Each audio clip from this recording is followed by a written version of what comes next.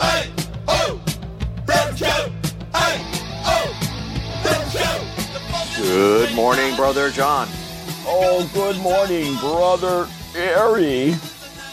Oh, man, you sound so bitter. I suffered a pasta hangover. I ate too much pasta last night, and I'm still what? recovering. Oh, yeah, I had some good bolognese sauce, and then my friend I went out with said, we can do an instant replay, can't we? And he got some more pasta, some delicious... That's disgusting. Thin white sauce with a nice noodle, corkscrew noodle. Oh, I'm not even eating breakfast. I'm just drinking coffee. Okay, how much coffee have you had? Oh, I go with one. You just started? Did you just start? Started. Yeah, I mean, I got up at like after 7 o'clock. So, but protocol it's okay. Protocol is you hit that shit before we start the show. I thought you knew that. Oh, Mr. Producer, I'm sorry. I'm doing the best I can under the circumstances. Can you cut me some slack? No slack for you. No soup for you. Yeah, you're right. Yeah, and I'm also I get too much baseball. No pasta. Yeah, no more pasta for me. So, but okay, I'm going to be fine. I'm drinking coffee, and it's 39 degrees. It's going to get warmer. It's a little cloudy, but it's okay. I can handle it. It's 68 degrees here. It's rainy. Yeah, well. Yeah, I know. Disgusting. I feel like I'm in Seattle. Ooh. Mary Jane's hiding all the sharp objects and shit. Yeah. We got the whole deal. Hey, there's a place to drink coffee. And we've got a movie, so what the hell? We're ready for Seattle.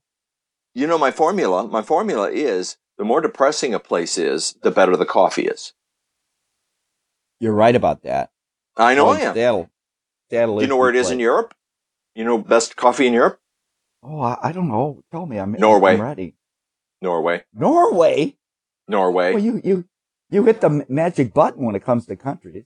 Norway. I know, because we're going to hit that one today. I think we're going to hit that. I think they do pretty good in winter sports, if I remember correctly. I think you'll remember in a few minutes. Now, remember to speak up, John. I know you're sick and you have a pasta hangover and a bunch of other personal problems. Okay. I didn't say deeper. I said... Yeah, so he speaks in a lower register. Oh, great. All right, here we go. I follow instructions so well. You do, in a very exaggerated fashion. Okay, what shirt you got on? Shirt, yes. I've got a black original with matching black boxer briefs. Okay. Is that right? Did I say the right order? Yeah. Black boxer briefs. Yeah, okay. Yeah, you did that perfect. Okay, I've got on what I call the double mug, which is the most recent T-shirt with our pictures, our mugs on it. And I'm wearing my, stretchy girl panties. And good. That's it. And hey, give us a color. Come on. Black and black. Good. Black. You got well coordinated. I know. I want to get some more colorful panties, but they stick up. Sometimes in your when you bend over, and stuff, and yeah, the old ass. But you know what? I don't really give a shit. I don't really give a shit. What are they? I mean, really, what's anyone going to say to me to offend me that I haven't said to myself, or that you haven't said? Yeah, I'm inventing new things every day, but you're right. It is getting a little bit more desperate for me to come up with things to say that are degrading, despicable about you.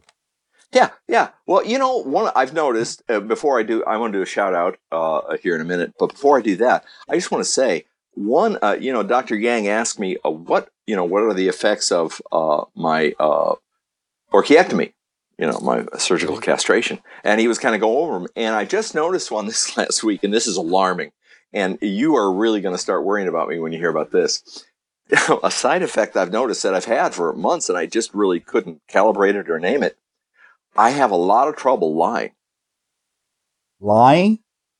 I have difficulty lying. You mean like laying down in bed? No. Telling untruths. Even omitting the truth. I know. Are you becoming brutally honest? I'm not there. Just regular honesty. Okay. John, for a Daniels, this is terrible. You can communicate with the rest of our family. I'm sorry. I can't, because I tell the truth. This is a problem. This is I'd say it's a crisis. I think I don't know. Your it thoughts? Sounds like therapy. Well, I think it's just a stage in recovery. Really? You think I'll work through this and it'll pass? It's just what I would call, no, I hope it doesn't. I hope it continues. I'm Really? envious. Are you? Yes, I am. But I don't want to be the receiver of this necessarily. I would like yeah, of course not. Wow. Well, you're being honest.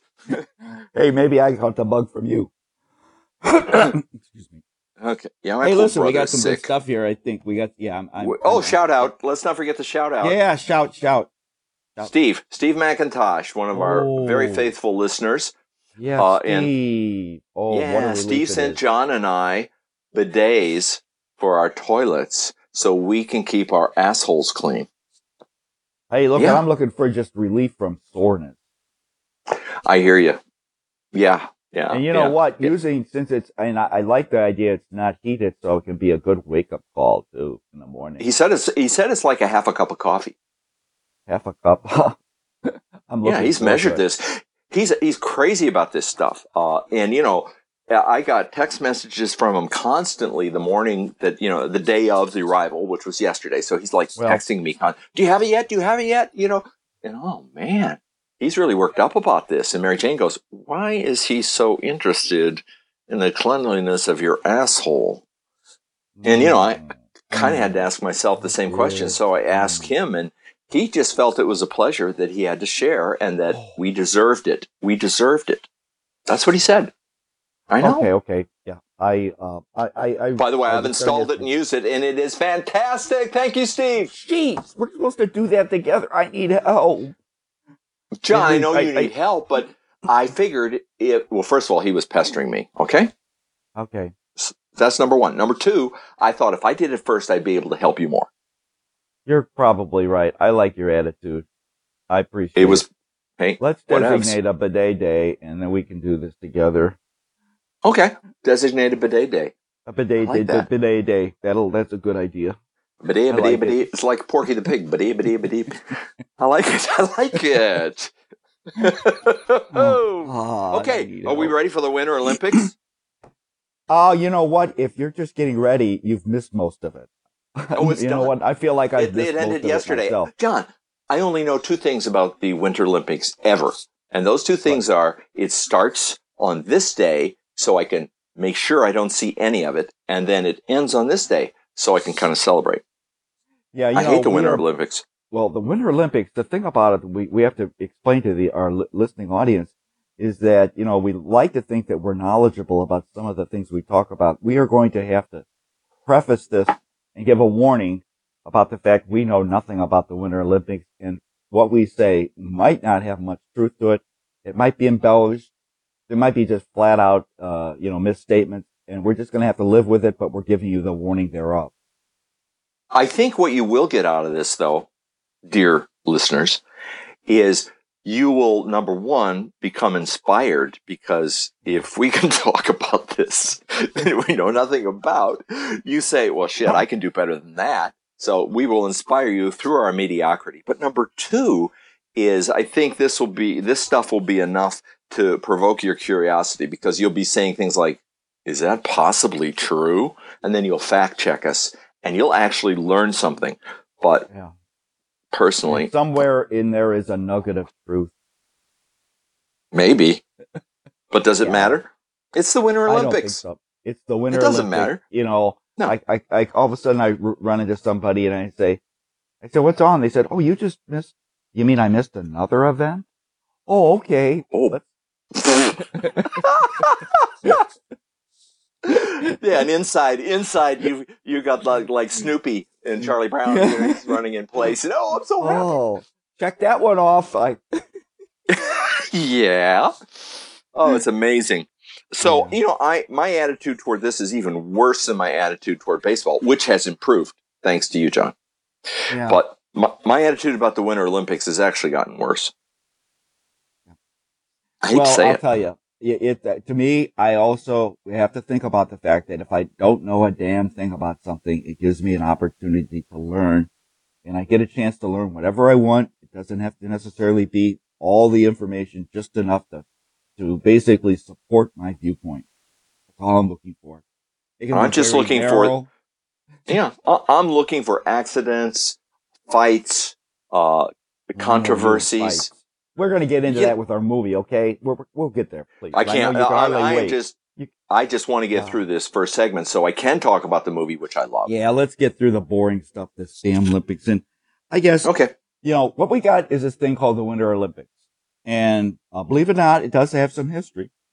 History that we don't know, but we're willing to impart.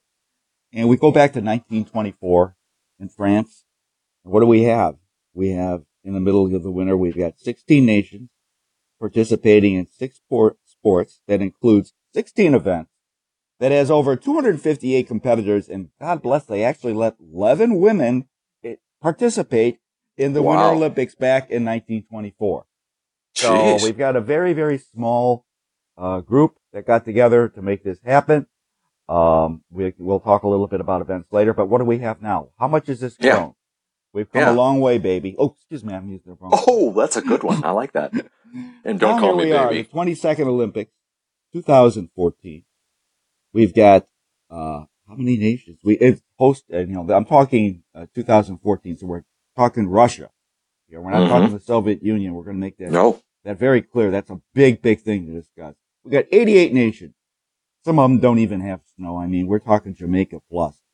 And we got 7 sports with 98 events, 2,873 competitors, and thank God they let some ladies participate. We're up to 1,159. So it's become a big deal. I didn't want to say the word in the middle there. Sorry. Okay. Yeah, that is a word. It looks 10. Tell me, check my math. That's 10x, right? That's 10 times. Yeah. The number of competitors.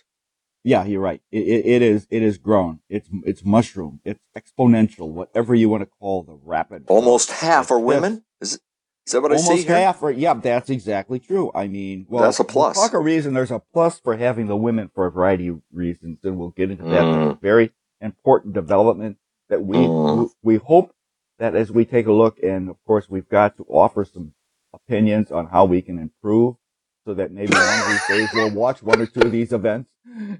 Oh, that's going to be the fun part. Oh boy, so where'd all this happen? The U.S., of course, has got to host it the most, because when you're in your home ballpark, you have a better chance of winning, and we got to do everything we can at all costs. We need every advantage, including cheating. Cheating's important, and you know what? The key to cheating is don't get caught. That's cheat your ass off, but don't get caught. And France has hosted it 3 times, and one of the things that kind of disappoints me is the Southern Hemisphere has never hosted the Winter Olympics. And you're going to say, Rio? Hey, here, I'd love it.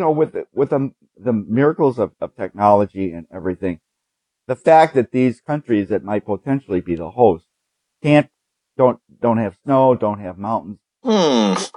These should be minor, minor challenges that we should be able to overcome. Because you know what? When it comes down to it, it's the fact that these countries are, they would say, well, our winter is in your summer, by the way, so we need to have it in a different point in time. And that's the challenge, because you know what? Damn TV wouldn't let them do it. Aww. Our challenge right now is the doggone network called NBC that is responsible for producing and having these. And you know what? They're saying, oh, we can't have it in our summertime. We've got to have it in our winter. That's very sad. Very, very sad. I personally think that there are some. Why don't they just reverse it? Why don't they just have the Summer Olympics in the Southern Hemisphere too, and then it'll work? Hey, you know what? It's like we could flip flop and just have both of them. For let's do the winter and the summer. And by the way, what they've done is they've or the original Olympics was done in the same year. Winter ones were done the same year as the summer. And what they've done is they've now flip-flop so that they got a 2-year gap, so they're not at the same time. So we've got 2 years from now, we'll have Summer Olympics, and then 2 years after that, winter. I think you kind of get the idea. Yeah, I've got my channel. I got my favorites. In terms of it. I'm thinking a little more practical. How about New Zealand? What do you think? Oh yeah, I'd go It's for New got the Zealand in a mountains heartbeat. Yeah, it's got and everything. nice It's little got snow. country. And you know what? The country's not that big, so what's good Yeah, about it is that they can host the Winter Olympics and go bankrupt. So yeah, they can just exactly. it's so small, it'll be so easy for them to spend all their Yeah. money. And some people are saying, they're saying, well, no, we can't do that with that poor little country. It's only got 4 or 5 million people. Please don't do that. Well, if they need a little help, No, you know what? I was thinking Australia, except I don't think they get along. I don't think they could do it. no, they don't. No, they don't. Um, That's true. Well, here's the thing about New Zealand doesn't have to worry about the financial side of this. Is what they have to do is I don't. Have you ever noticed, John? People really miss the bottom line on a lot of things. They don't understand how something really works. And so, if you're worried about losing money on the Olympics, if you're a puny little country, don't worry about it. Just get a very good, cheap source of condoms and then mark them way up. Put them in vending machines all over Olympic Village because these people are young and they are full of hormones. And yes. you'll make all your money on that. They And make anything friends connected quickly. with it. Yeah. Hey, anything that's where they connected ought to have peace talks and all that good stuff. We ought to have it there Yes. in the Olympic Village I and agree. deal with it with respect to these kids who are basically, they're once out of every 4 years. They're going to go for the gold and they're going to try to get as much, pleasure as they can out of their trip. Oh, Leave it yeah. at that. Absolutely. Well, sex. Yeah. They want to have sex. Okay. I wasn't going to say it, but I appreciate Well, you. hey, it does not offend me. I appreciate you being sensitive to my situation. I don't mind it. It's an interesting sport. That's that part of it. Sex is Okay. an interesting sport. Are we going to have sex in the That's for Olympics? another. Yeah. Oh, that's another whole Olympic. We Sorry. could have events and everything. So let's not go there right now. That's Okay. another area. Okay. That's a deep. I'll dark show some area. restraint. It's not Hey, dark. now, what do these countries go for? What do they do? What's their accomplish? What do they accomplish? They go for I'd the like to gold. know. They go for the gold. What's so big And- about the gold? Is it worth a lot of money? Can they sell it? No, they can't sell it, but they can stand on a podium and listen to their country's national anthem. I guess it's worth it. Some of them, I'm sure, have earplugs and are listening to something else, but that's okay. Whatever works. Yeah. Okay. And we've got, and what's amazing is this is an area which a small country is the most. It's Norway. It makes a lot of sense. We mentioned Norway earlier. It's got through 2014. It's got 329 medals. U.S. is second with 282. Austria is right up there with 218. Germany with 209. And you know what? We come down to USSR with 194. Oh, and what's that's nice funny. about their number? It's not What? going to change. It's there. No. It's stuck. It's stuck immortal. like a broken record. It's right there because we don't have the USSR anymore. So I think one of the things that, when back in the 80s when Ronald Reagan was president and he was able during his presidency to have the breakup of the USSR into other countries, primarily the large one being Russia. What we've got is we say in Russia, by the way, you got to go back to zero. We're not going to give you any credit for those other medals that you got. Sorry about that. This is part of the negotiations. It gives us a chance to make sure that you do not go beyond the U.S. in the number of medals, or at least it's going to be difficult. Not in our lifetime, needless to say. Yeah, they're cheating. So- That's cheating. That's cheating. It's cheating. all part of the game. It's legalized cheating. So Wow. Okay, well, if Ronald Reagan does it, I guess it's okay. yeah. So I mean, it's one of the things he can, it's part of his presidency. It's part of his heritage. When we look upon this president, it'll just be another shining light. It'll make his armor brighter. It's all good. Okay. So now the thing is that, these athletes are primarily amateur. Now we could talk about the goofball thing that happens with hockey where they sometimes have professionals, sometimes they don't. And of course we know that certain countries, which have been broken up and will remain nameless, probably stick a bunch of professional athletes in their whole group. That they USSR. bring over yeah, maybe even Russia continues it. I'm going to be nice. I don't know. Wow. I don't care. So, everybody does it now. There's a few bucks to be made, but it's not like you can parlay this into a sport that's going to make a lot of money. Even the ice capades that we remember as a kid with these figure skaters, it's gone bankrupt. Yep. So what are these poor skaters supposed to do? Well, some of the the well-known ones, the Scott Hamiltons, They've been able to have their own ice shows and rake in the bucks. Yeah, And yeah. so we got Scott. He's Scott rich. Hamilton's. He is rich. He's worth $25 million. And Net poor worth. Scott, he's had his health challenges. He's actually doing the commentary for the Olympics this year. A little guy. He's only like 5'4". He's been challenged, health challenged. He's been height challenged. Here's Wow. a guy that he's actually had brain cancer and testicular cancer. So that means he's got one more stone than you do.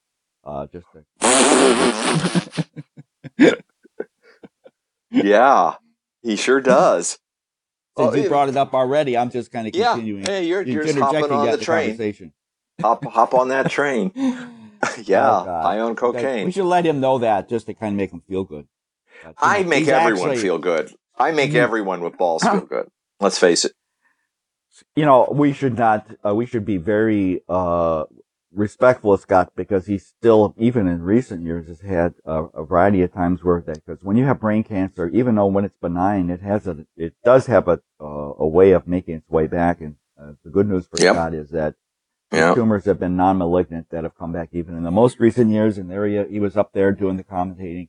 And I thought, good to see Scott. Good to see him. They're very hard to remove without damaging the brain. So that's a real thing. And even a tumor, if it's not malignant, creates pressure and all kinds of stuff. So pressure on the brain is bad. We're gonna talk brain damage when we get down to the movie, if you don't mind. Oh, thank goodness. That thought.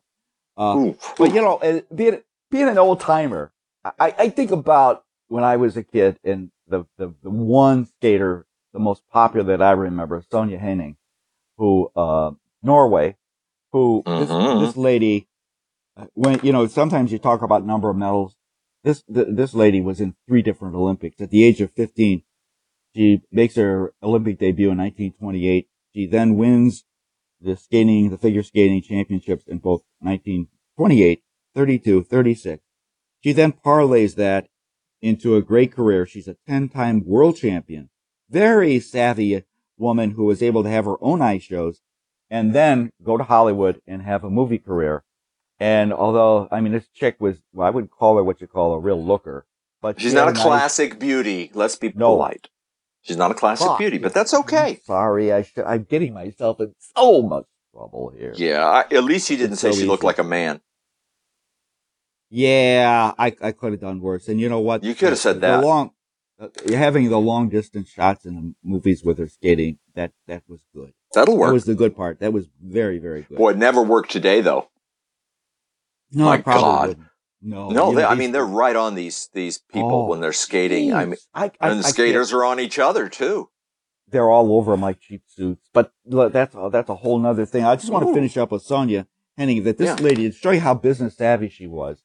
What she did when her country, back in the 40s, early 40s, was getting run over by the Nazis, she decided that she didn't want her house to be destroyed like all the other ones. So you know what she did? She gave it to him and took off.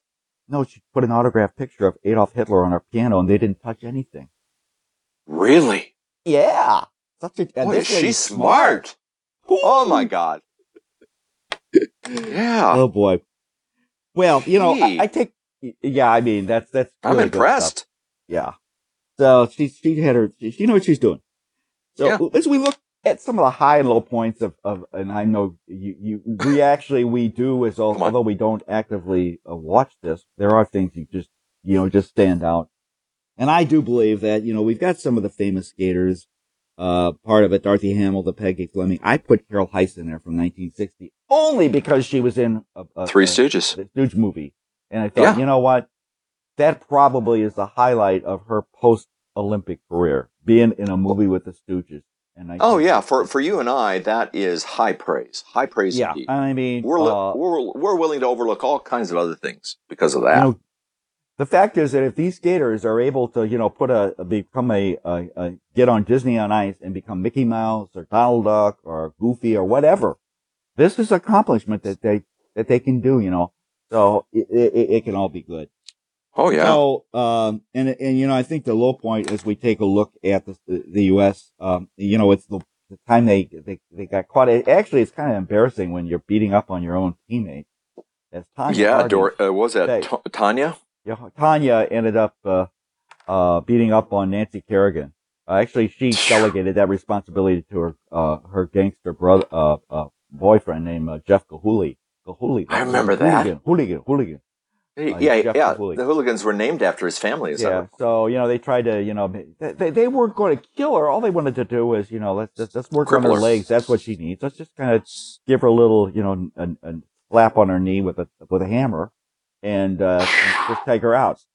That's so rough. Give her, yeah. So that I consider one of the low points. But it did make the Olympics interesting for some people. I'm not going to necessarily point out that crowd.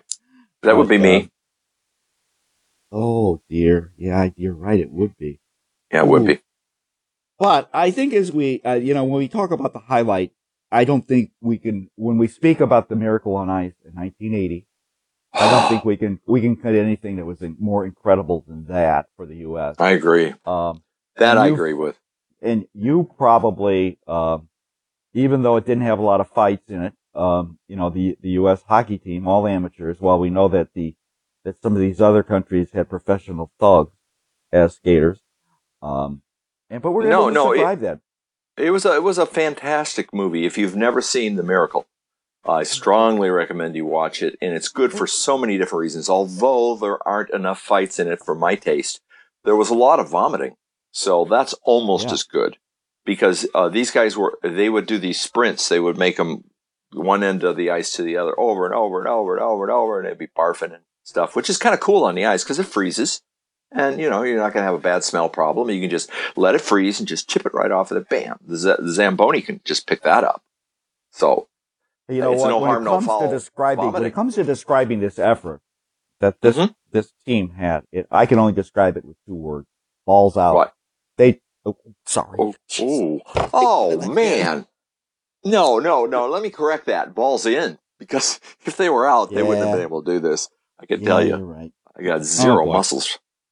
So, U.S. hockey team, 1980. Oh, it was beautiful. It was, and the movie is about more than just hockey. The performances are incredible. They have real players and stuff in it, and it's as good as Hoosiers. And you know how John and I feel about Hoosiers. Yeah. I would say it's as good as that because it's about the malaise of the country that it was going through. Carter gave this incredibly terrible speech that depressed the fuck out of everybody, and then these guys. That was part of the ramp up. The guy, their coach was like, I'll be damned if I'm going to let, this stand, this bullshit with Carter. We're going to show him. And beating Russia was an unbelievable feat. You just got to watch the movie to understand the odds. And of course, as John pointed out to me when we were talking about this before, this was not the end point of their Olympic run because they had to get by Russia to get to the finals and actually go against Norway, was it, John? Finland, actually. You know what? Good if you like to partake of beverages, you can probably use that as a question and to trivia and win some money. I think everybody remembers Russian, but nobody remembers Finland. So I kind of like that. Yeah. So enough of the Miracle. We've enough of Miracle. It was an incredible time. I think we're able to ride that in terms of our interest as a country in the Olympics for several years. Mm-hmm. And I don't know. I know the U.S. is not going for the gold in respect to this year. Let's talk about this year. Yeah, the contemporary Olympics, as we take a look at them, what's happening now, the landscape has changed dramatically. Mm-hmm. Since 1994, we've got 18 new events that have been added, including 7 women events. So one of the things that's been very good is that we've added women events and of course, I think we know what drives these changes. Is it the cheating? Well, the cheating, money, notoriety. In other words, I think that wanting to win harder, more often, it plays the game. It's as we've talked about before, is you unravel this whole thing called sports. Mm-hmm. Underneath everything is a big dollar sign. That's they've added events and sports and shit that we have an advantage in. The United States has an advantage in. That's their way to start getting more gold. That's the way how to do it is, right? If you can't win with the current rules, what you do is you change them. You change them so that you can win. Yeah. It's sort of like a card game. that what you do is you say, well, you can't win at this card game. Well, let's change the rules of it. And we're going to change the rules every week so that you can never keep up with the rules we're changing. So you're at a severe disadvantage. So change the rules, keep things moving, and keep one step ahead of the rules. And that's the way the U.S. has been able to do it. And what, and on the other side of it with the money is they've incorporated events, what I call extreme sports. If you hear the word X Games, that of course is a shortened version of extreme sports games. And they've incorporated that into the Olympics so that right now, of those sports, those 18 new events, we got 5 new freestyle skiing. So rather than just going down a slope, going beyond and twisting around some flags, we've got these things called slope style, which is a way in which what you do is you come down and then go on a ledge, go on, just keep on bouncing around until you end up bouncing on your ass. Because what we're looking for here is to make these events more dangerous, which allows more crashes, more accidents, and accidents lead to fractures, and fractures lead to, wheelchairs or whatever. All good television. All good television. Yes. That's the point. Is it looks good when someone is down. If you can get like Joe Theismann when he got his leg broken. Oh, they were all over that. Yeah, where they can say on bones sticking out. Where they say, viewers, if you're squeamish, do not watch this next 5 minutes. We'll give you 5 minutes. And of course, they're giving you 5 minutes to call all your friends and neighbors. So that's what that is. Be ready. That's all that 5 minutes. That's different. And also, death. Someone could die. Yeah, we're there's a couple of these fantastic for TV. Yeah. So we got 5 freestyle skiing events, which includes the half pipe aerials and all that wonderful stuff. You woke me up. Don't do that again. Yeah. Oh boy. Oh, we got snowboarding. Snowboarding is probably it's harder to do than skiing, and that means that we're more likely to make mistakes, more difficult. We're going to fall, and of course, hit a tree, whatever. We can fall, can eventually lead. It can be fatal. Yeah. So we got these things called half pipe. That's basically like, just think about a pipe that you cut in half, and all of a sudden it's a large one where you can go up and down. It's like a trough. And you just you're cutting it that way. Yeah. Oh, okay, I see. Cutting. I was thinking about my own pipe. Oh, God. That's a sad thought. Yeah, I think go ahead, John. I'm going to have to go off mic here for a minute. Hey, go ahead. Snowboarding is an event that within that is something called cross. And cross is really good because what you do is you skate and you kind of do a crisscross with skaters. And when you crisscross skaters, guess what you can do? You can collide. Oh. And guess what? More accidents. Yep. So we've got that as an event. We got maybe even a head injury. Head injuries, broken bones, it's all there. It's all for the happening. And here's an event that doesn't make any sense to me. We got bobsled. And the bobsled, it's a good event. You got these 4 guys who jump into a... I love that. And they go down. And that's the only thing I like. Yeah. It kind of reminds me as a kid when we used to go on the bobs at the Highlands. So, it's something we can relate to. Like the good old days. So what do? They end up saying, you know what? We've got to have a special sport. It's not going to be part of the bobsled sports. We're going to have a separate one called the skeleton.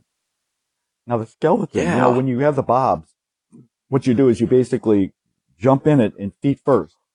Well, you're going to get you can get a few leg injuries, but let's make it more interesting. Let's call it the skeleton and you have to go head first in the hole with 1 or 2 people. So that way if we have a crash. Wait. There are 2 people going face first? I think is someone's face in someone's ass, or is someone's pelvis in someone's ass? Let me tell you right now. I think here is just probably one of many points in this discussion which I have demonstrated my ignorance, because I do believe, and I can be corrected like I could for the rest of this damn show and all that we've said so far. I think it's only maybe one person. So let's not get too kinky here, okay? I can't get this picture out of my mind that these 2 guys are in this damn thing. And so this guy's got his head between the other guy's legs, and they hit something. The guy's had a permanent brain damage, and the other guy's head goes up the other guy's ass. I mean, his ass saves him. Saves the second guy. He's fine, but he's got shit in his ears. Hey, look. We're looking for, hey, save that thought. Oh, I We're gotta looking settle for down. I gotta settle down. We're looking for improvements to the games. Okay, And all you right, just all right. hit upon one. That's what's so good about our discussions. We can actually, out of it, we can evolve. Yeah. We don't have these improvements before we start the conversation. No, we don't. Evolve through discussion. Yeah, and you're hearing it live. Dear. You're hearing it live. Yeah, this is not rehearsed. Live. That's the key. And of course, we've got, out of these 18 that I started out with a long time ago, discussing the new events since 1994. We've also, so we got 5 freestyle, 5 snowboarding, 2 skeleton. And of course, we've added a couple more women events because, you know, the fact is that injuries are good, but some people just get more pleasure out of seeing women get injured than they do men. I'm not in that category, by the way. No, Don't put me not there. me. I enjoy watching the women because they're beautiful. They're nice looking. When you're watching, even healthy. when you're watching hockey, and you can see, you know, their nice blonde hair coming out of the helmet.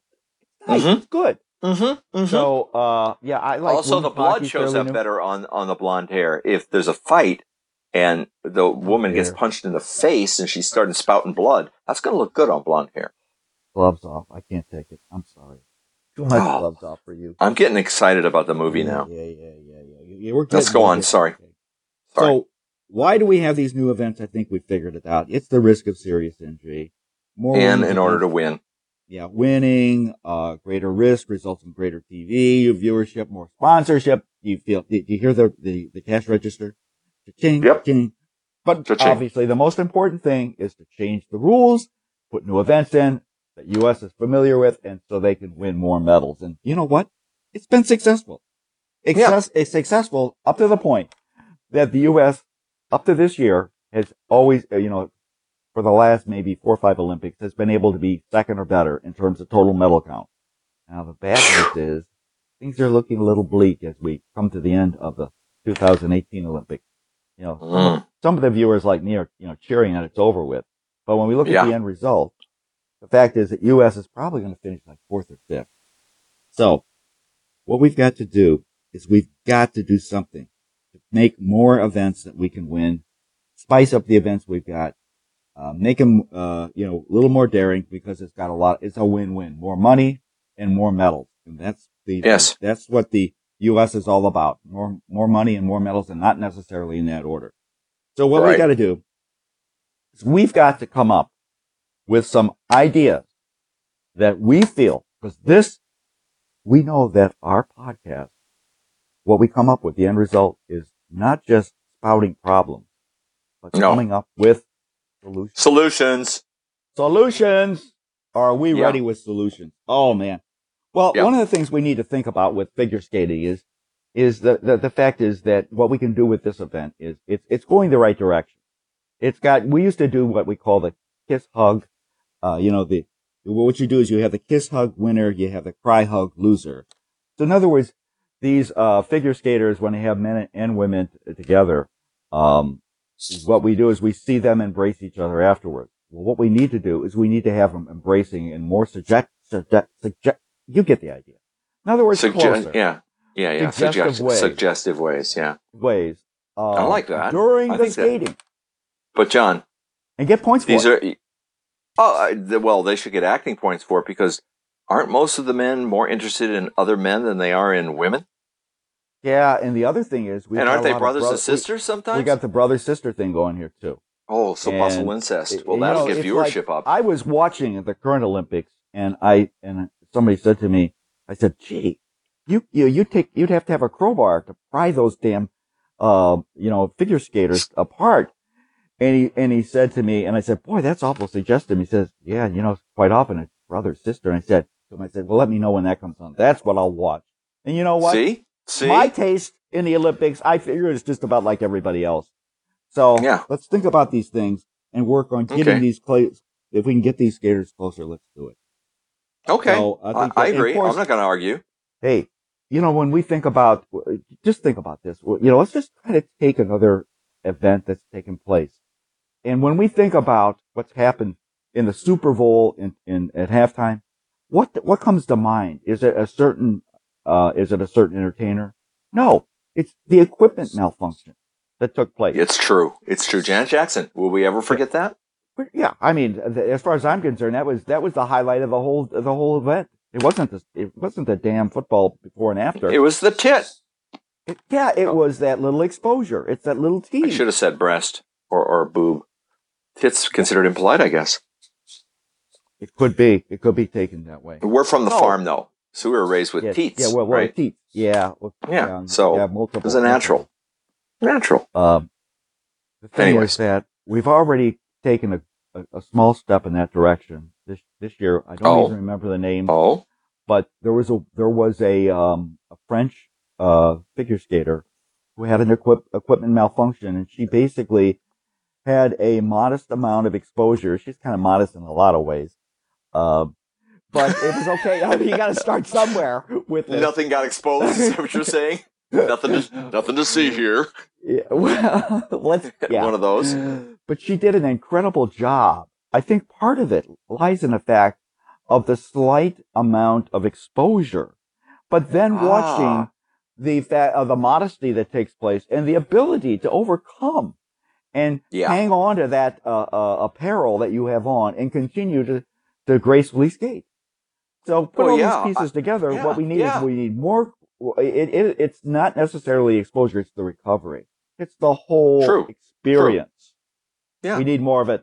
I don't know how it gets in there, but we just need more of it. That's all I'm going to say.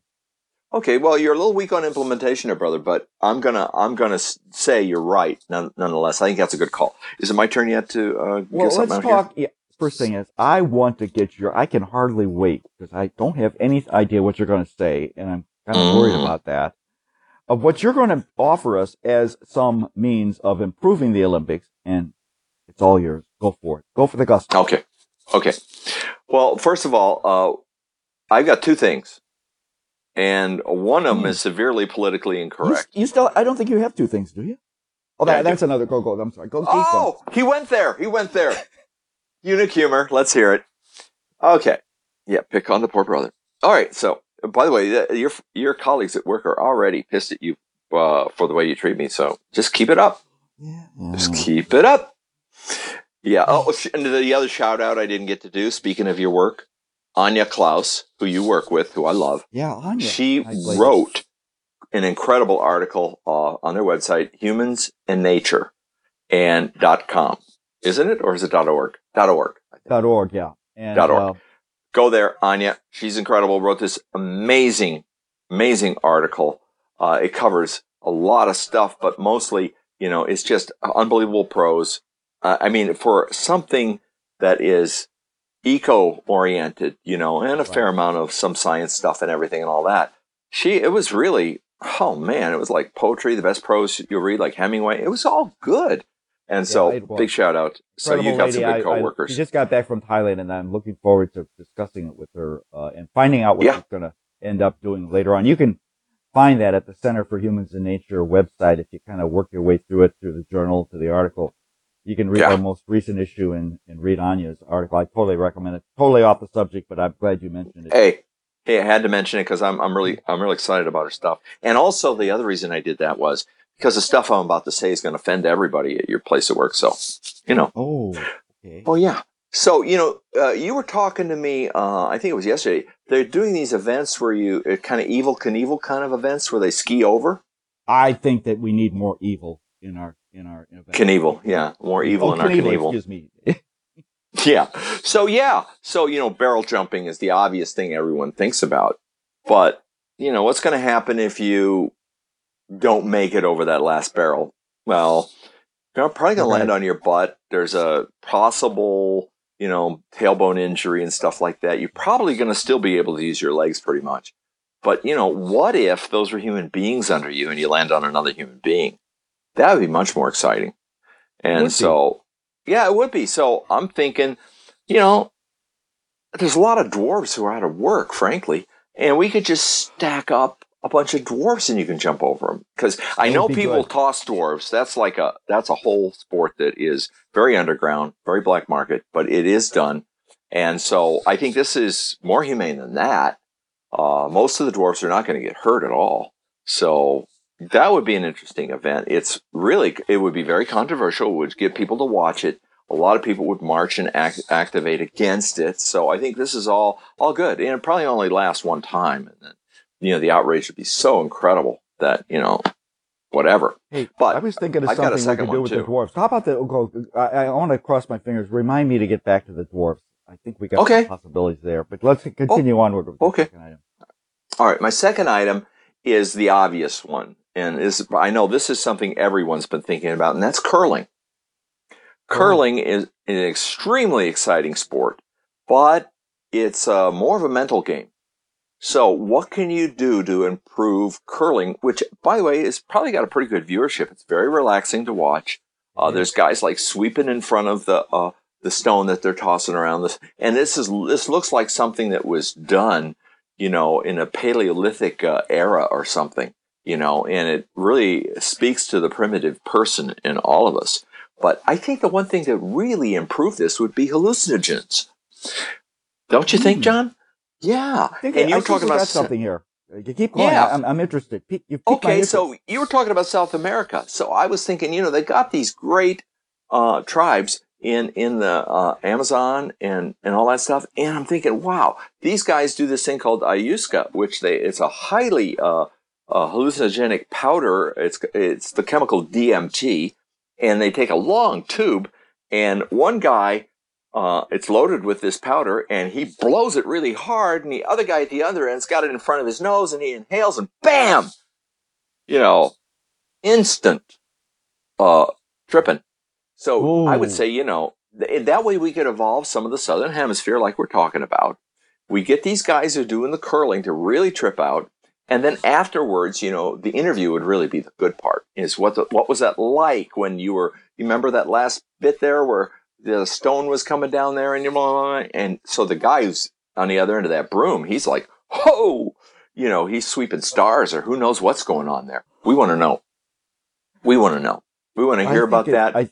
I think it has more potential. I really do. Okay.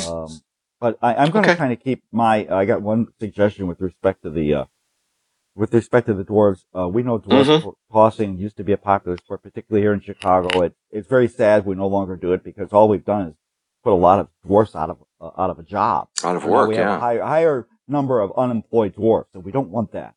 Well, that's a national crisis. It's bad. So here's what we do. Let's think about a summer Olympic event that we can then incorporate into the winter. And what I would like to do is, you remember the hammer toss where the guys would take that and swirl around and then let go and it would land? Well, what we do is we do it with dwarfs on ice. And so we have it so that we get dwarfs. We then do them, we twist and twirl, guys just go around and let go of the dwarf on ice and see how far it can go. Oh, okay. I see. You're talking like a horizontal circle, not a vertical. Yeah. Oh, go around and see I don't want us to hurt these dwarfs that much, by rolling them down a hill or off a cliff. Okay. Let's keep this humane. So, we can, hey, look, somebody's going to say, I like it. Good, get I hurt. like it. Well, let's just give them a little more Yeah, padding, I was so thinking of the likely. possibility of injury. Yeah, the possibility of injury is what there. we'll do is we're humane here. We can put, outfits on them, like we do with goalies for hockey. Pad them up, and that way they won't get hurt. So, I think that's a possibility. I think the obvious one is the gap skiing, where we do the Evel Knievel, and what we need is we just need to have skiers like, be able to go over canyons, sort of like what I call sort of the Grand Canyon effect. And so what the result is you win by basically the number of feet that you were able to fly through the air on your skis. And form has nothing to do with it. It's where you land, whether your face lands first, your feet land first.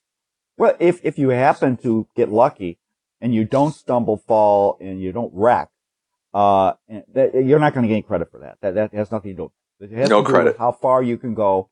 And of course, we got to make it more dangerous, so you just barely get across the gap. Is the key. Oh, cool question, John. Extra points for getting damaged when you get there? Well, you know what?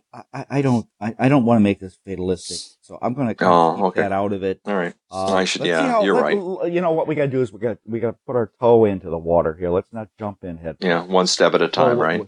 So we'll see how it works out. If we need to have a little more excitement to it, And we need to have that incentive in order to get, more participation and viewership. I can't believe we just talked 45 minutes about the Winter Olympics. Oh, that's scary. Did we really do that? We did. Well, yeah. And they don't, well, so I'll tell you right now, let's conclude by the fact that we've got some ideas, more dangerous events, and I just want to comment on and drugs. Let's talk about the highlights of the current Olympics as we finish. I think there's a really feel-good story, and then we can give kind of a chuckle story. And the feel-good story is an amazing story about a Czech snowboarder who at the last minute, one of her teammates decided she wasn't going to ski down the slope, the Super G. So what they all of a sudden said, look, I'm not for this skiing. Here, I'm out. And all of a sudden there's a vacancy on the team, the Czech team. So what they do is this woman, her name is, and it's kind of Esther. Esther. Esther Ledecka. I'm giving it my best shot. That's good. I think you got it. This lady who has minimal, I mean, if she's done skiing events, she's not even near the top. She takes over not only the place she substitutes, but she also doesn't have skis to participate in the event. So she's a snowboarder, right? She's a snowboarder, so she's got to borrow skis from one of her teammates, participate in this sport, and ends up winning a gold in the Super G skiing. That's a slalom race where you go downhill. And it's like, I love it. When she finished it and did this miracle run down on the snow, she was so amazed that she was able to do it. She looked up at the board and saw she had the best time, and her thoughts were, they got to change it. It can't be true. Wow. That's the wrong time up there. They're gonna find out they made a mistake, but they didn't. Wow. So that's the feel good story. So she wins the Super G skiing gold, and that's a really good one. Now the chuckle story is the fact that we've got some problems. We got some performance enhancing drugs being used in one of the Olympic events, and which one do you think it is? Do you believe it? Curling. It's like what do we have to do? Spice up. My suggestion was prescient, I believe. Yeah, it's so true. I mean, what you did is you took a lemon and made lemonade out of it. You took the idea of, let's face it, if this event is something we need to kind of jumpstart a little bit, and we've got to make it, we got to make it so these people are a little more challenged, and you've done it, and I do appreciate that. Yep. I think our solutions and what we've come up with. I think I look forward to the next Olympics, the 2022 Winter Olympics, so I can get a little more snooze time in. But I think maybe less snooze time only because of our suggestion. Yeah, we will watch for those suggestions. Because let's face it, people steal a lot of our ideas. Yeah. Okay, let's talk about the movie. Yeah, you know what? I left it to the producer. Oh, God, you know what? I can only. I'm a good guy. I believe in democracy here when it comes to our content. I don't want to hog it and basically clutter our content with strictly things I'm interested in. So what I did is I decided to give a little bit of leeway to our producer in terms of the movie we were going to look at today. He's referring to me. He's referring to me, by the way. We have so many good choices. And what do? I have that weak moment where I say, you know what? Could you pick the movie, please? And boy, you already had a movie, though. You already had a Slapshot movie. Was it? And then I realized last night as I was looking at this, I said, we missed it. The Tonya Harding movie is out, and it's up for 3. Tonya Harding movie is out, and it's up for 3 Academy Awards. It's a natural. It's connected to the Olympics, but we kind of stretched a little bit in terms of the movie and decided to go with ice hockey, not Olympic necessarily rated, but professional. And a producer, would you care to? Now I should point out, John, if I was a decent human being, I would have chosen The Miracle because it's a movie I really like and it's inspiring. Yeah. But no. In other words, this is a compromise. You know what happened? No, it's not a compromise. It's a bad choice, and I'm proud of it. God. Goon. Goon is our movie. Goon is the movie, and here you say, "I'm afraid we made a poor choice," and I was waiting for you to say, "I'm sorry, John. I'm sorry that." No, I'm not sorry. And what you're telling me is you're proud of it. I'm very proud of this movie. I was already. You set me up. I was waiting for an apology, and what do I get? No. You flaunted it in my face. I am, because here's the thing. Let me talk a little about this movie, John. Now, I read your write-up of the plot here, and I have to say that is totally wrong. Totally wrong. And you did this to be inflammatory. I know you wanted to get me worked up. And you know what? I knew this. I knew what I wrote down for our notes. I wrote this down. I try to be concise and a little edgy, and also trying to kind of poke the bear. Yeah, you're poking this bear. Wrong. Your whole write-up should be discarded. Whatever I wrote will never make the show. I understand. That's fine. Okay. It was there to fuel your fire. That's all it was. That's all it was. Here's big overview. Here's the great thing about Goon. Now, ostensibly, you would watch this movie or even read reviews of this movie and totally not watch it because there's an extreme amount of, well, some people say there's an extreme amount of violence in it. Okay, you may say that. Just because someone gets punched in the face and massive amounts of blood fly out of their mouth and land on the ice and it's shown graphically, doesn't mean there's a lot of violence. Yeah, slow-mo tooth coming out, yeah. The tooth coming out was beautiful. See, what you have to really get your head around, and in order to enjoy this movie, watch it like you would watch Raging Bull. Raging Bull's a classic. Everybody loves Raging Bull. And it's the same basic movie. It's the story of a guy who can suddenly develop a lot of rage and fight really well on the ice. And this is a guy who is not very smart, but he's surprisingly wise and endearing. And, he's part of a family. He's one of two kids who were adopted by a Jewish doctor and his wife. And one of the kids that got adopted became a doctor. The other one became a bouncer in a club. So, he's not feeling quite like he measures up. But, just to kind of even things out a little bit, the doctor's son, the other one who isn't a bouncer, he is a doctor, but he's also flamboyantly gay. So, it's kind of one of those things. And you'll notice throughout the movie, good old Dougie, the dimmer brother, really stands up for his brother. And that was what got him on the ice, is one of the hockey players in the penalty box started insulting gay people, and Doug went ballistic and started shouting back at him, and then the guy says, "You want some of this?" And boy, the guy came up and Dougie just beat the shit out of him. And the way they film these things and the way they do it is very much like the De Niro movie, Raging Bull, about Jake LaMotta. Very much like it. They, you could almost put it to music, kind of like that opening scene in Raging Bull, where they're playing this beautiful music as he's beating the shit out of his opponents. And there's a beauty and a timing and a rhythm. And the people who did this movie did it perfect. There's just something unbelievably cool about how artistically and how perfectly these people fight on the ice. I'll give you an example. The star of the show is this Dougie guy, but the real star of the show is Liev Schreiber, who's a big-time actor, and this guy's incredible. I mean, if you've seen him, he's incredible. I don't have to tell you. But he is a thug. He is a goon. He is a fighter. That's all he does on the ice. He can hardly play hockey. And so his whole job is to provoke other players on the other team to fight him. And I've never seen anything like it. They got it so when these guys want to fight and Liev Schreiber puts down his gloves, takes them off, he doesn't pull them off. He just throws his hands down and they are on the ice. And his timing and all that stuff, just perfect. It's like art. It's so beautiful. And yeah, sure, there's a dark comedic element to this movie, but it works.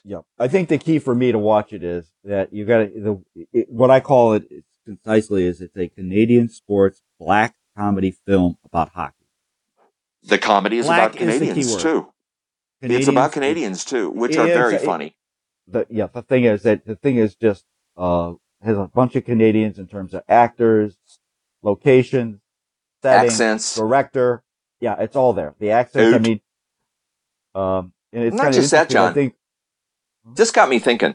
Yeah, I know what you're thinking. That's a problem. Yeah, that's always a problem. But here's the thing I was thinking. Why is hockey so violent? Why does it have such a violent history and even presently violent? Canadians. Canadians are really polite. They're really genteel kind of people. And but you know what? Something's getting bottled up inside of them. It's grinding away at them, but they're still going to be polite. You can't even tell if a Canadian's drunk. They're so polite. So what happens? Hockey. That's what happens. They vicariously get their rage out watching these guys pummel each other. The more blood, the better. There it is. I'm going to give you, up to this point, I have not mentioned a certain sport, and what you've just described gives me a chance to interject that sport. Fact is that the most polite baseball fans I've ever seen, visitors to Wrigley Field, all are from one city, Toronto. They are so polite. I was talking to somebody in customer service at Wrigley. Some poor Toronto fan was basically hosed in terms of their seats or something was wrong. And he said, I can't believe it. They were just so politely asking questions and what could be done. They didn't go in a rage. And I think you're absolutely right. They have this outlet called hockey, which, you know what? We all ought to think about this. We all ought to come up with ways that we can vent in a positive way so that we are kinder to fellow human beings. I totally agree with that, John. Okay. I totally agree with that. Really good. Yeah, I don't think anyone's going to be able to get rid of violence, because it'll just pop up somewhere else. It's like a boil, and people can say it's terrible and all that stuff, but people get their shit out doing that. I don't like to see human beings damage each other or stuff like that. But I mean, this has been going on for thousands of years. I don't see it stopping anytime soon. We're just going to find another way to do it. But anyway. Yeah. So, this movie, it's amazing. I appreciate the way you've described it. I can offer nothing better. I think you've done an incredible job. It might have piqued somebody's interest, but it's what I call a believe it or not film. Because it's based on truth. It's truth. It's based on truth. And it's based on a minor league hockey player where, you'll be watching this movie and say, well, it does go slightly, it takes it to an extreme. Oh, it dramatizes. In some cases it does. It does. But the fact is, what's amazing about this is more how it is closer to the truth than we would believe. Even the name, what I read, Doug. Doug, and we've got a guy named Smith. Doug. Doug Smith is the real guy, as Doug Glatt is the character name in the movie. Eugene Levy plays his dad, by the way. Eugene Levy. Always good. Yeah. Always a good watch. So, we've got a true story, but in addition to the fact that if you read through like the wiki notes, the incidents which you say are over the edge in it, you could go and take, and whether in minor league hockey or NHL hockey, you could actually point out some incident that took place that they basically copied and used in the movie. So when the guy basically, when a hockey player comes from behind another and doesn't just high stick, he high sticks with a swing and hits a hockey player and injures him to the extent that he's out for months. You'll say, well, that would never happen in real hockey. Oh, happened. We can cite the incident. We can cite the date, the teams, the player, all of it. So I found it really, that I thought was very interesting. And to me, the second thing, which gives this movie a lot of credibility, and it sucked me in when you mentioned it, was the fact that it actually has a sequel that came out called Goon, Last of the Enforcers. So this first movie was good enough that we even better, or as good as. Yeah. It's every bit as good as this movie. Liev Schreiber's in it again too, by the way. And the word is that I can't believe it. They're actually talking about a third movie. Ooh, that's pretty cool. I can see why. It's got a great theme. It's an underdog kind of movie, right? It's a Rocky movie in a lot of ways. It is a Rocky movie. Yeah. And, I have to say, I really resent the way you called his girlfriend, who eventually marries, by the way, sleazy / slut girl. Wow, John. I can't believe you said that. Doug, the good, simple-minded, makes most use of his one brain cell he's got. And that I get high respect for that. Wow. Is able to make other people's lives better. And he takes that lady who, the wonderful hockey / slut, whatever she is, fan. Oh, now, she's a fan. She's an enthusiastic fan. Fan of a lot of things. Drugs, sex, and hockey, not necessarily in that's Hey. the order they're in, I think. Well, that's what people do these days. But Doug takes and sees this woman who's got potential of being a fine young woman, and he's able to get the better parts of her, her personality and everything, because she's a very pleasant woman. And he's able to take all that and make her, he doesn't make her, I don't make it sound like Frankenstein, but he is becomes a He's a part good of her influence, life. supposedly. Yeah. Now, just to foreshadow a little bit, a major part of the theme in the second movie is their married life. Ooh. Mm. Okay. That's a tease. You're going to watch it, aren't you? You're going to watch it. Yeah, you might have sucked me in again. I can't believe it. The other thing is that I thought, when we were talking about that Czech woman who looked up to see the board and couldn't believe the scores, that's the way I feel about when I look at the critics, as the critical response and reception to this movie. It's high. It is so high. I can't believe it. Rotten Tomatoes, 82% out of 100. Oh, well, let's just put that in context. There are a lot of good movies that don't get anywhere near an 80 in Rotten Tomatoes. Yeah, I totally agree. I mean, this is like eclipsing Gone with the Wind and all that. Of course, that would put me to sleep because it's too long, but that's another thing. That's a piece of shit. But in addition to the fact that we've got a couple of critics, the New York Times critic, I couldn't name it, and Roger Ebert, my favorite guy. Now, Roger, I have to be truthful. This is the 2011 movie. Poor Rogers had cancer at the time. And, I don't know, when I read his review, I sense a couple things. He might not be what you call it 100%. That might be part of the reason he gave it give 3 stars. By the way, 3 stars, as far as I'm concerned, is better than 4. That's my sweet spot. I want a good movie, not an excellent one. And Roger gives it 3. And I think another thing about the reason he gives it 3 stars is because he doesn't know anything about hockey. I think going into this movie with ignorance of the sport would be very helpful. So if you're not a hockey fan, this might be the way that you can be introduced to hockey. And oh God, let's not even go there. Yeah. So, but good introduction, as far as I'm concerned. Critical reception has been off the charts. It's like science fiction. It's Twilight Zone material. I can't believe it. The awards. I can. And here's another one. It's been nominated, 13 nominations. Now, one of the things about the nominations, as we mentioned, Canada is like plus in this movie. It's everything. Oh, yeah. Which is fine with me. I really enjoy it. Over half of these nominations were what are called candy. And you're trying to say, what the hell's a candy? Well, a candy is like an Oscar, but it's by the Canadian Screen Guild. And what they did is the informal name for the award that you get is in honor of Canadian comedian John Candy. So we call the awards in Canada Candy. Good choice. You heard it first here. Okay, we didn't make that up. That's what. Nope. We've made everything else up we've been talking about, but that's true. And absolutely, let's say that we've piqued your interest up to this point in this movie. Let's just assume that. That might be a stretch, but I don't think so. I think you've done an excellent job with describing it. And you liked it more than your show notes admit. Oh, God. Come on. You know what? Come on. I still got, if we get this show done in time, I think I still got enough time to watch it.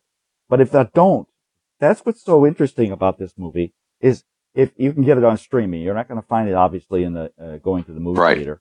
But you can stream this on Amazon. You don't even have to Or you can get it Prime. free. It's free on Netflix. Netflix, it's you just watch it. It's there for free. So the bottom line is if Netflix free, Amazon, if you're Prime, it's free. If you're a guy like me who doesn't stream that often, you can pay 99 cents and watch this movie.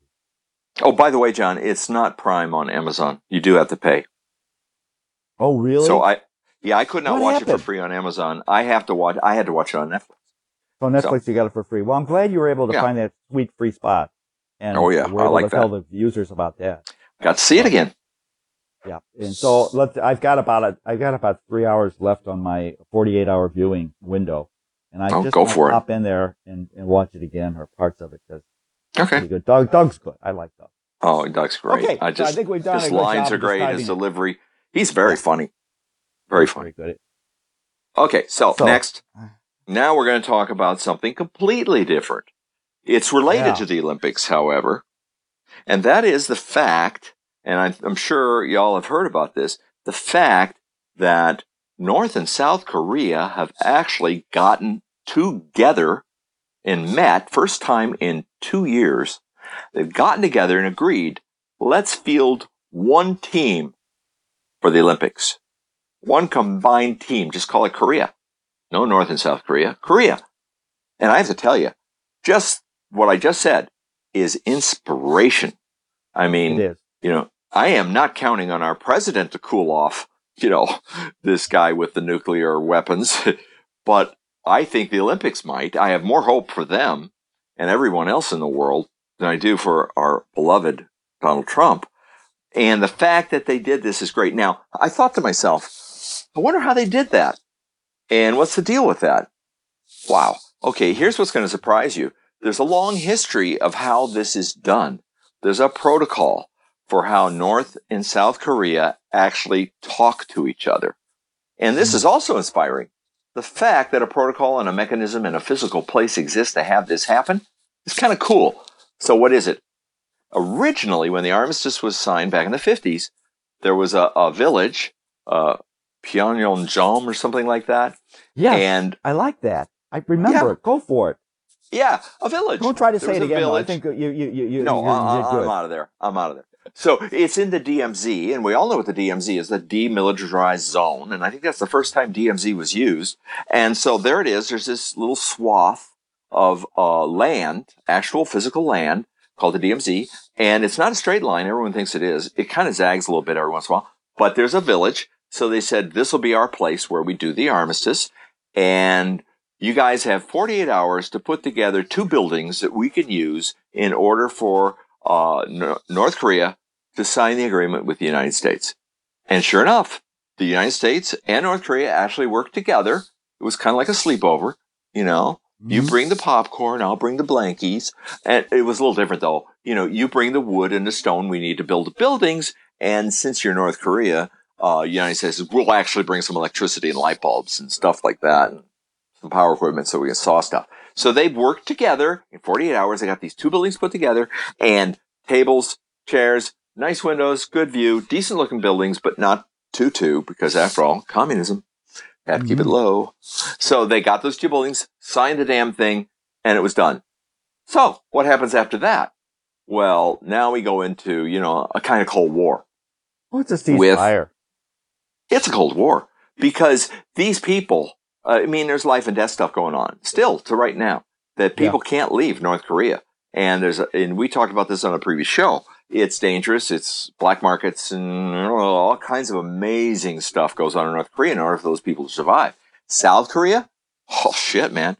They're making washers, dryers, phones, they're going to town. They're having a great time. But they got a little of that cutthroat thing going on too that is uniquely Korean. But anyways, what's happening now? Well, what happened was that village I just described, it just like nothing happened. Nature took its course, and it's, about 6 inches high of rubble right now. But as the years went on, the need to get together, North and South Korea, every once in a while, or the UN and North Korea or whatever, came up. And they said, well, that place is kind of a piece of shit. Why don't we move the 2 buildings to another place that isn't a piece of shit? And we'll actually kind of spruce it up a little bit because, hey, we're North Korea and we don't have any money because we're spending it all on nukes and what have you. So, we'll make it into a tourist trap. And that's exactly what they did. So you got these historic buildings, which are a big tourist trap, and they are very well done. They're very well restored and even spruced up a little bit. You, as an American, go to South Korea, haul your butt up there in a little bus and sign all kinds of things that it's okay if you get shot, and go up there and look at these buildings and walk through it, and people will tell you stuff. You can go to the gift shop and get all kind of, stuff, and it's nostalgic. That's the only place left on Earth where there's a real Cold War, and it's kind of exciting, and everybody likes it, and boom. But the reason I bring all that background up is because it happened again. For these Olympics, they met there in that new village that's all spruced up and talked it over, made the decision, and they're actually going to do it. But picture this building they're in. This building they're in, if I'm on the south wall of the building, I'm in South Korea. If I'm in the north wall of the building, I'm in North Korea. If I walk across the room, the middle line of the room, I'm between the 2 countries. If I take 1 step forward, I'm in North Korea. It's kind of exciting. Gotta admit. Well, right? when I take a look at this, and I do believe that there's a couple things we can get out of it. The first thing is I like when I think of North Korea, I think of one word: facade. Basically, what they do is everything they do is a facade, and behind it is nothing. That's the way they incorporate themselves. So, like you said, they can spend money the way they feel is wise, and that is on weaponry of a variety of sorts, mostly nuclear. So that's one thing. Yeah. The other thing and I like stuff about stuff for the godlike leader. Yes, it's all for royalty or whatever you want to call the crazy guy that does all this this crazy stuff. So the other thing I like about this is that as much as we've talked about in the Winter Olympics cheating, the fact is that if these were two countries, let's just say we had Russia and maybe another one of the countries that kind of spun off of Russia, and they said, by the way, we want to put together this. What like the would Ukraine. Say? Let's say it's the Ukraine and Russia. Yeah, Ukraine was in Russia. So what would we do? We'd say, you're cheating. You're cheating. You've combined two countries. You know what? When you say North Korea and South Korea, no one cares. They want it. They want it. In other words, this is a good example where cheating is good. Now, let's not forget that. Important, cheating is John. Good here. Very important. It's all context. Yes. Timing. So the other thing I want to mention to you is I've got a personal history with respect to I worked for Samsung Electronics and I demonstrated my ignorance in terms of this conflict one day when I said to the South Korean and by the way I've never seen a country that is so fiercely have pride in what they do is they take one for the gusto. We had like 4 bomb scares in our building back in the mid 80s. All the Americans, what do? They scatter and go to the bars and drink. They figure it's an afternoon off where they can get themselves wasted and have fun. What do the Koreans do? They keep working. They don't care. They're willing to die for the country. If a bomb goes off, no problem. Yeah, right. So here's the thing that happened, though. I was talking to him one day, and I said, you know what? There must have been a big celebration when the United States was able to pull that off for you and basically stop the war. You know what he said to me? He said, the Korean I was working for, he said, that's one of the worst days in the history of Korea. Because on that day, we knew that there were going to be some of our relatives we would probably never see again. Because they were in North Korea and we're in South Korea. Nothing's been resolved. We're in a ceasefire. Yeah. This is a conflict that technically, and in more ways than technical, continues to go to this very day. Yes, it's true. That's my insight on it. So. Yeah, I think. Yeah. So in other words, that Korean, he was fairly polite to me, but I know what he was thinking. You stupid idiot. You don't know anything, you clown. You're being You're rough just on my brother. Another one of those red, white, and blue idiots. So ugly Americans. That's what we are. Yes. But I'm sure he would not say that about you. I don't know. I think you're picking on my brother, and I don't appreciate it. Okay. I deserved it, though. No, you don't. Sorry. Okay. No. Okay. Let's not battle about whether I should be feeling bad or not. No, you need to feel good. I think that I'm hoping what's going to come out of this. You think really this might be the way that we might get some resolution in terms of this struggle? It's better than anything else I've heard. Yeah, I much agree better. With that. Much better than the other bullshit. It basically allows us to open the door, and I think opening the door can only lead to better results as these countries try to come together. And you know what? Sports, the Olympics were put together, believe it or not, I think, so that we could show the world that we can have this cooperation through a variety of countries with a common goal. And that is, of course, for the U.S., it's a different goal. It's called cheating and winning. But for the rest of the countries, it showed, that we could get together and do something. And for a sportsmanship. Yeah. Sportsmanship for them.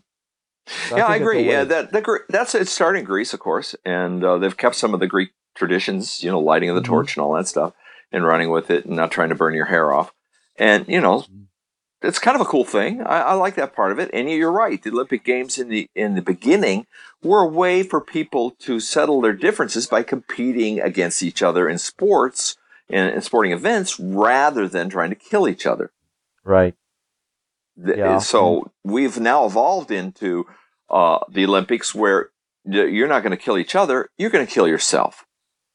That's what yeah, you're right. I mean, and the fact is that the pure purpose upon which these games were originated has at times been tainted by politicizing, keeping certain countries out, and certain this and that and whatever, making political statements. Let's hope that is on the back burner at best. The best Olympics are when that's not even on the range. It's like it's off the range. You don't even know it's happening. Yeah.